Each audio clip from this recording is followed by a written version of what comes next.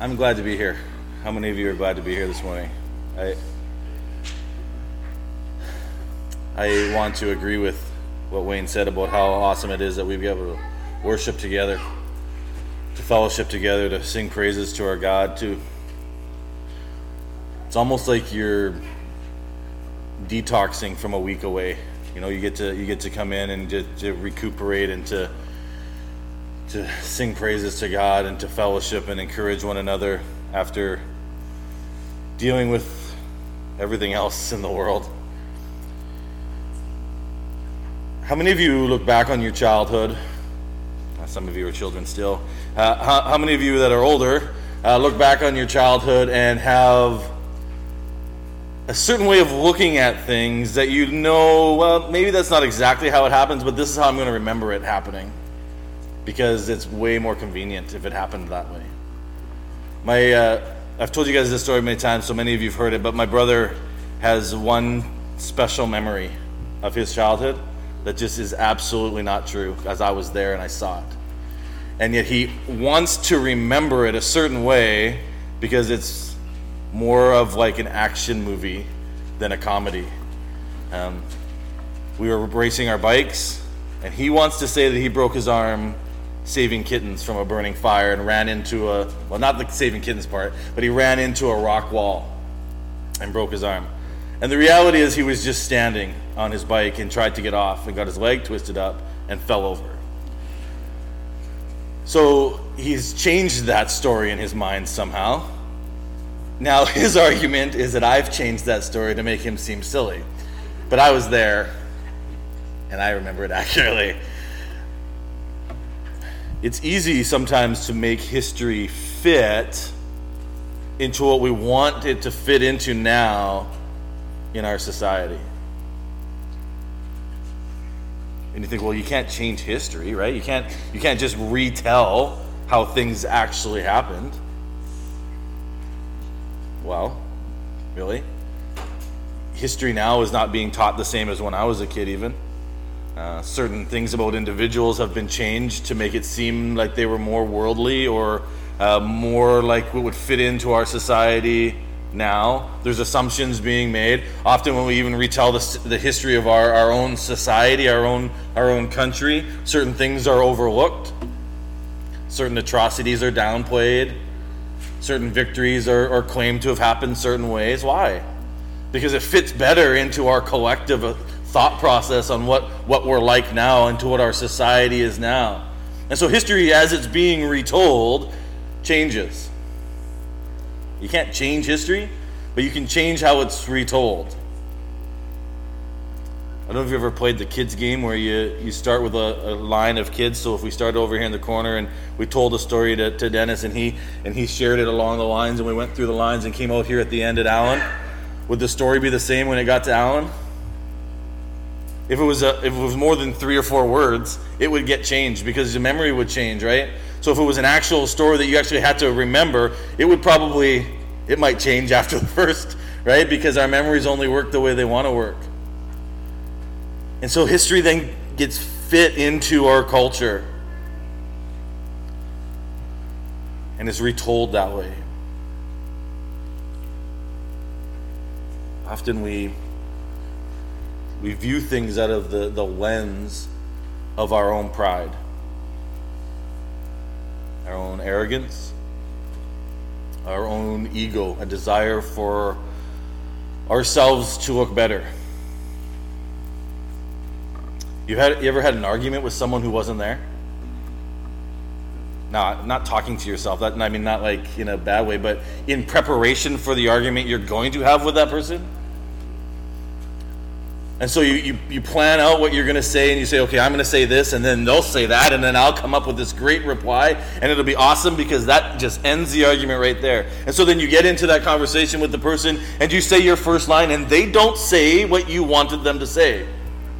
And all of a sudden, just everything falls apart, and our ego says we can have it all figured out, right? I can actually argue both sides of that conversation, and it'll work out smoothly because I'm right. I'm always right. Ask my children. It's not entirely true. I think one of the absolute biggest temptations that we fall into, or often failures that I think I see in our world, is pride. It's arrogance. We are so smart, aren't we? I mean, we are so smart, we're so good, we are so right, we have everything so figured out that we're free really to do what we want, because whatever I choose to do must be right, because I'm always right. Because I'm so good, I'm so smart, and I'm so right. So even if it takes some convincing, I can do something and then convince myself that it must be okay, it must be good, because I'm so good, I'm so right, I'm so smart. And I can have that argument in my brain, and I can come out the victor in that argument because I'm having that argument with myself.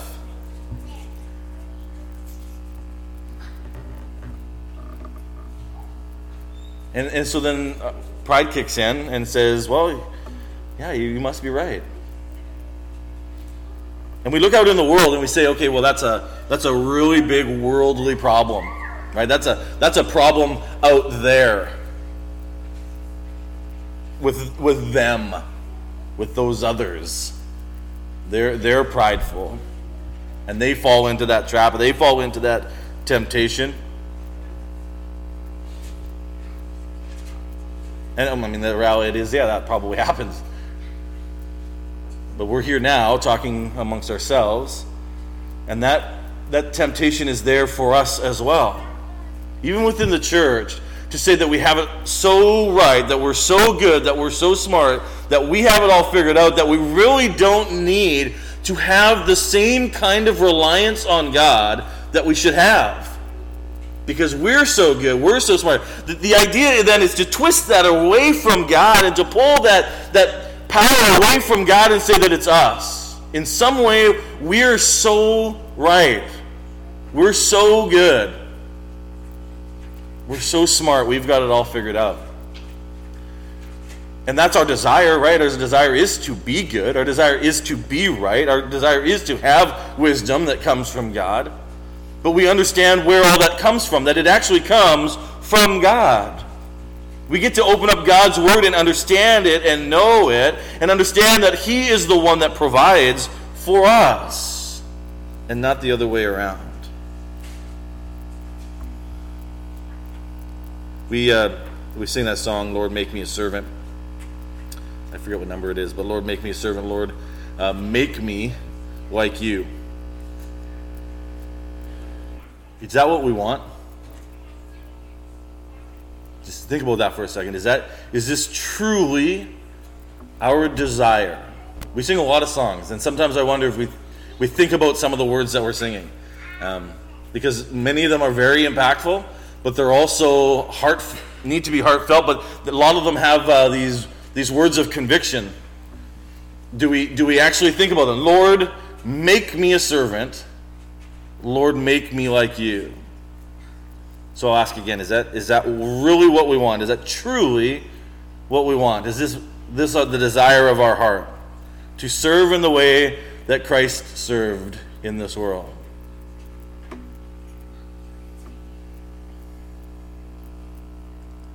Collectively, I think our answer is going to be yes, right? There is a desire for that is placed on our hearts as Christians to understand and to know, and even theologically in our brains we understand the necessity of being like Christ, the necessity of serving like Christ, to be willing to be that type of servant. We look at Scripture and we're absolutely thrilled at what Christ did. We can look through all the stories of what Christ did, and we are moved by how He chose to act when He walked on this world, and all that He did, doing the will of the Father, as was read for us in John chapter 12. So then when we say to God that we want Him to make us a servant, it can't just be something that is placed on our heart. It can't just be something in our brain. There has to then actually be a willingness to serve. And often we don't think of those things as different things, but they are very different. The understanding that something is true, even the acknowledgement that something is true, and then the actual action that goes along with that understanding? Are we then actually willing to serve? Is there a willingness in our life to make that actually accomplished in what we do? Do we desire to be servants? Not for our glory, not for our recognition, not for our praise, not for the thousands chanting your name for how good you've become, but just out of a desire to be pleasing to God. To truly be a servant of God's. To help those who are your brothers and sisters, to help those who are your neighbors, to help those who are in need in your fellow man. This is a fairly large question. Is there a willingness to serve? God has truly blessed you. And sometimes I think we overlook many of the blessings that God gives us on a daily basis. But God has truly blessed you to be you. And the other day we talked, in the afternoon, we talked about the uniqueness of who we are and the uniqueness that God has created us with. But God has gifted you to be you. Now, sometimes we probably wish that we could change the parts of who we are, but God has created you to be you, with the talents and the abilities that you have, with even the memories that you have, the way that your brain works, the way that you look at the world, so that you can serve Him as you are. Not as you were, but as you are as His child. That you can serve Him. God has given you this ability, this talent, this way of looking at the world that's different than mine, that's different than other people's, so that you can take on this idea of being a servant for Him. That we can then make the body of believers better and stronger and more encouraged and closer to God, because we are working together with what God has given us as a body of believers. And as we look through that passage talking about body of believers, it says that the body is made up of many what? Many of the sameness? Well, see, if you're following along in your Bibles, you'd know that's not what it says. That we're made up of many different parts, right? And we don't look at one part and say, well, I wish I was that part and I'm not this part, or changing this. If we were all an eye, it wouldn't work. If we were all a foot, it wouldn't work. We are all different parts. We have different abilities, and we use those to be of service to God, to bring glory to God, to encourage the body of believers, to share the gospel in the world. So the question remains, is there a willingness to serve with the talents and abilities that God has blessed you with the personality that you have? And I'm not saying that we're just content with how we are. We do want to grow and mature and learn and know more about what God wants from us. But where we're at right now has to be the starting point of a willingness to serve God. And again, I'm not asking this question as an accusation against any of us, but as an encouragement for all of us to either start that up or continue it right now, of being of service to God. Because we need to embrace who we are. We are Christians. We are God's children. We are a part of the body of believers.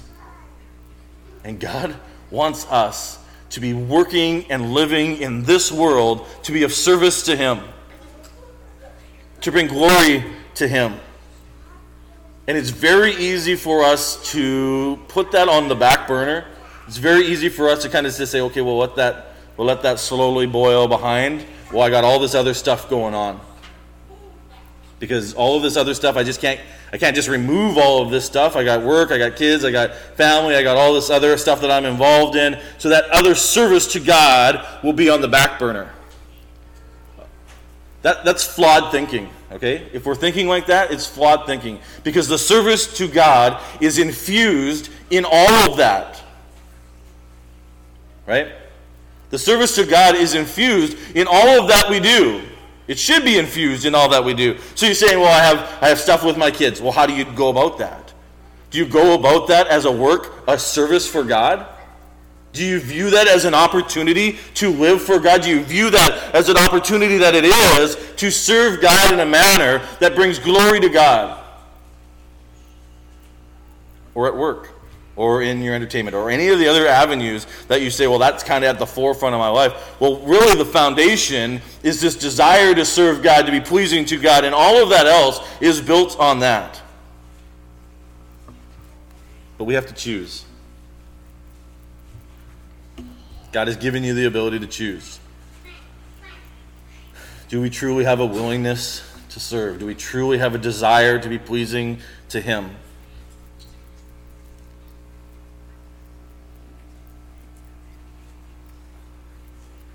When we ask God to make us a servant, how do you think He goes about doing that? I've used this line kind of with patience a lot, and I saw a thing on Facebook the other day regarding patience, and someone said, Lord, please give me patience. And then under that it said in parentheses, it says, don't give me opportunities to learn patience, just skip ahead and give me the patience.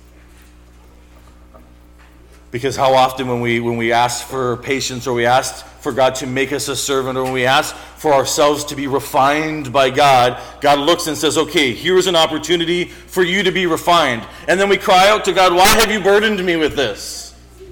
Well, He must be looking at us going, wait a second. You asked me to make you a servant. I gave you an opportunity to serve, and now you're crying out that I am humbling you and giving you an opportunity to serve. Make up your mind. What do you want? Well, do we want Him to make us servants? Do we want to serve? Do we want to have patience? Do we want to have kindness and goodness and gentleness and self-control? Do we want to have all those things? I'll give you a second to think about it. The response should have been quick, but yeah, we do, right? We desire those things. And some of those things come very naturally, and some of those things are worked on. Make me a servant. Is there opportunities in your life to serve? I was going to ask everyone to put up their hands if they think there's an opportunity in their life to serve, but I'm going to just say, keep your hand down if you think there's an opportunity in your life to serve. Good, everyone agrees. There is an opportunity in your life to serve. And again, you may go beyond just the opportunities that come in everyday life. Working, entertainment, working at school, in your relationships, in your friendships. You may take on other things. You may take on times where you literally teach the gospel, where you teach at Sunday school, where you take in and bring people in and try to mentor them and do all of those things. But there are opportunities that we have to serve, to love in this world the way that God wants us to be His children, to be servants. And the reality is, if you are having a hard time finding an avenue that you say fits your talents, then create one. Find a way to serve. Go and talk to your friends. Go and talk to your family. Talk to whoever. Lord, make me a servant. Our lives cannot be lived, should not be, and cannot be lived in arrogance or pride. Thinking that we are so smart, thinking that we've got it all figured out. When God has called us to be like Him, God has called us to be changed. Turn to Ephesians. In Ephesians chapter 2, it says this, I'm going to read the last little bit of from 8 to 10 of the paragraph. It says, "For it is by grace that you have been saved through faith. And this is not from yourselves, it is the gift of God, not by works, so that no one can boast." So there's an opportunity for us to serve, right? And we're not saying that this service then brings about salvation. We are saved by grace, right? By grace you've been saved through faith, and this is not from yourselves, it is the gift of God, not by works, so that no one can boast. Okay, but then what does the very next passage say? Or the very next verse? "For we are God's handiwork, created in Christ Jesus to do what? To do good works, which God prepared in advance for us to do." So we're not claiming that these good works, this act of service then saves us. We are saved by grace through faith because of what Christ has done. So that we don't boast then in our own salvation. But in our own salvation, we understand the need and desire then that we should have to do good works that God has prepared in advance for us to do. So then we ask the question again, are we willing to serve? Is there a willingness for us to serve? Is there a willingness for us to do the work that God has prepared for us? This passage makes it very clear that we should. That we should be willing to serve, that there should be a desire for the Lord to make us a servant. And for us to live in humility. Humility, or the idea of being humble, gets a really bad rap. You ever heard say, well, I really humbled that person? Was that meant in a positive way? When you say that phrase, or you hear that phrase said?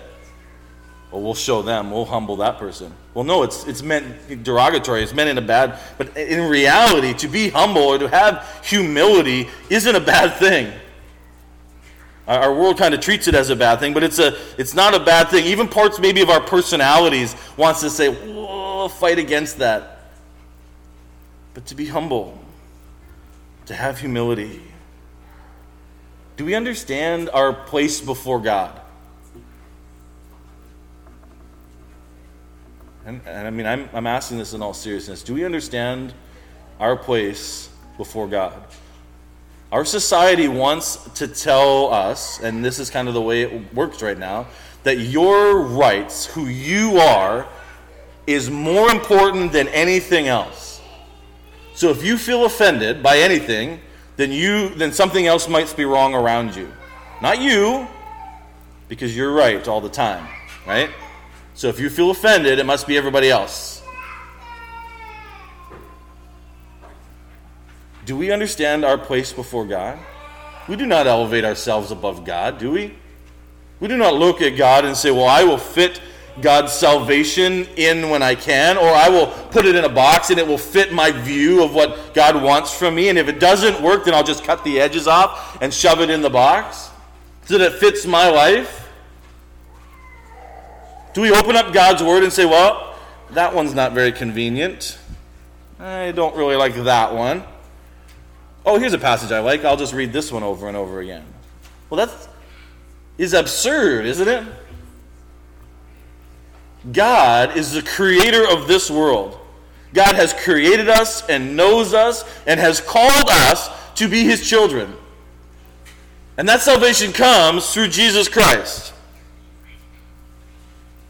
Jesus Christ, who came and lived and died as a sacrifice for us when we were in a position where there was no other way to be saved. Our God is the Alpha and the Omega, the beginning and the end, the one and only true God, who spoke the world into existence, who created man. And that has not changed from the time of creation till now. From the time when Scripture was written till now, from the time of Jesus till now. Our society wants us to think that doesn't apply anymore, that maybe Scripture is no longer relevant, or that because we've decided that there isn't a God, that there is no longer a God. It hasn't changed. God is still the same. And our place before him should be one of humility. To humble ourselves before God. To recognize that it is him who has brought about salvation for us and not the other way around. That we need him. And so then all that we do then is not so for us. It is not to lift ourselves up. It is not to bring praise to us. It's not so that someone says and looks at us and says, that person right there is so very good. But that God is good. And any of the praise that then is thrown at us for being good or acting in a manner that is good should be redirected then back to God. So that person is aware. So if you've ever been of service to someone and they say, thank you for helping, what's your response? You're welcome. Pretty standard. Is there an opportunity there to say, I serve because God is great, you know? You really did a lot of good work here. Well, it's actually God who's fairly amazing. He's given us an opportunity to really do good things. To God be the glory for all of this. Now, there are times when you'll probably just say, yeah, you're welcome. But hopefully we have this opportunity so that people understand how awesome God is. How truly amazing our God is. Now, any of you who know me know that I absolutely love the creation story. Because it's just so amazing. You go through and you read through Genesis and you read through what God did. And then now just try to wrap your brain around it. Try to wrap your brain around creation. Okay, you've done it. God did this. But now try to wrap your brain around the idea that God created that out of nothing. We can mold things, we can shape things, we can take things and make other things, right? But take nothing and make something. Take nothing and create a giraffe.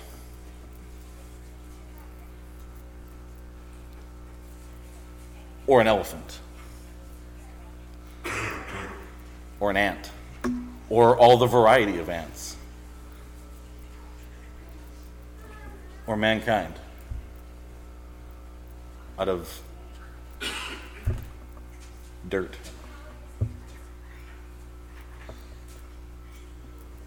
Our God is an amazing God.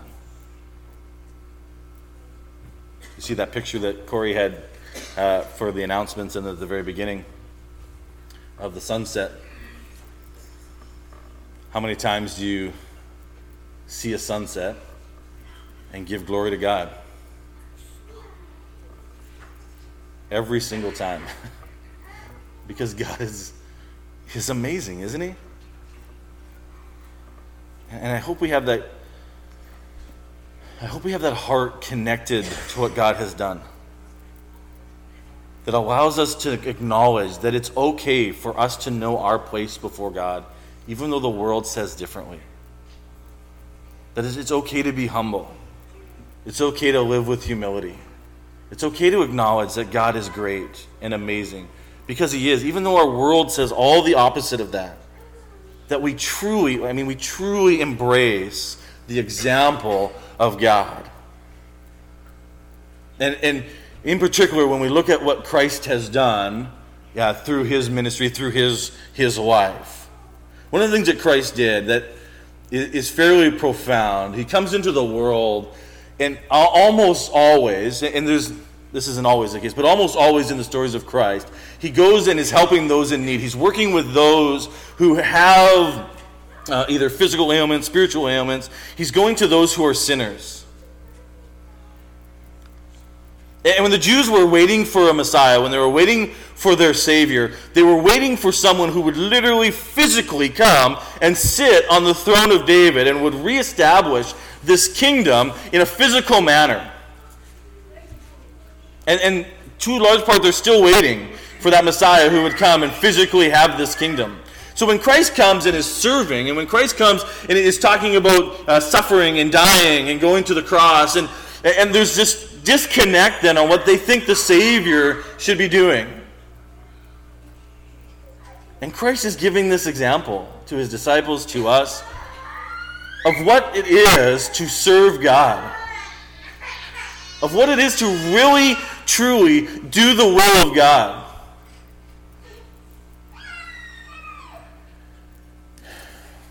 Turn into John chapter 13. And we get to see one of these stories of Jesus when he's willing to serve. And again, it's done as an example. It says in verse 1, it was just before the Passover festival, and Jesus knew that the hour had come for him to leave this world and to go to the Father. Having loved his own who were in the world, he loved them to the end. The evening meal was in progress, and the devil had already prompted Judas, the son of Simon Iscariot, to betray Jesus. And Jesus knew that the Father had put all things under his power, and that he had come from God and was returning to God. Okay, I know that's kind of in mid-verse there, but just think about that. Jesus knew at that time, okay, that the Father had put all things under his power, and that he had come from God and was going to return to God. And at that time, what does he choose to do? Is it a display of that power?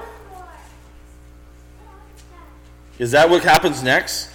A display of this tremendous power that Christ has? This knowledge that he has of who he is and what he can do and all of this? Or what does he do? So, he got up from the meal, took off his outer clothing, and wrapped a towel around his waist. After that, he poured water into a basin and began to wash his disciples' feet, drying them with the towel that was wrapped around him. These are his disciples. These are his followers. He is their teacher and their Lord, the Son of God, who has all of this power. And he washes their feet. Have you ever washed someone else's feet?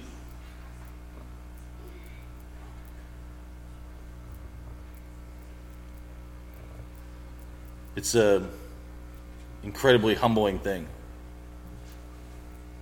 And you think about even in the time period that they lived in, the footwear that they would have worn.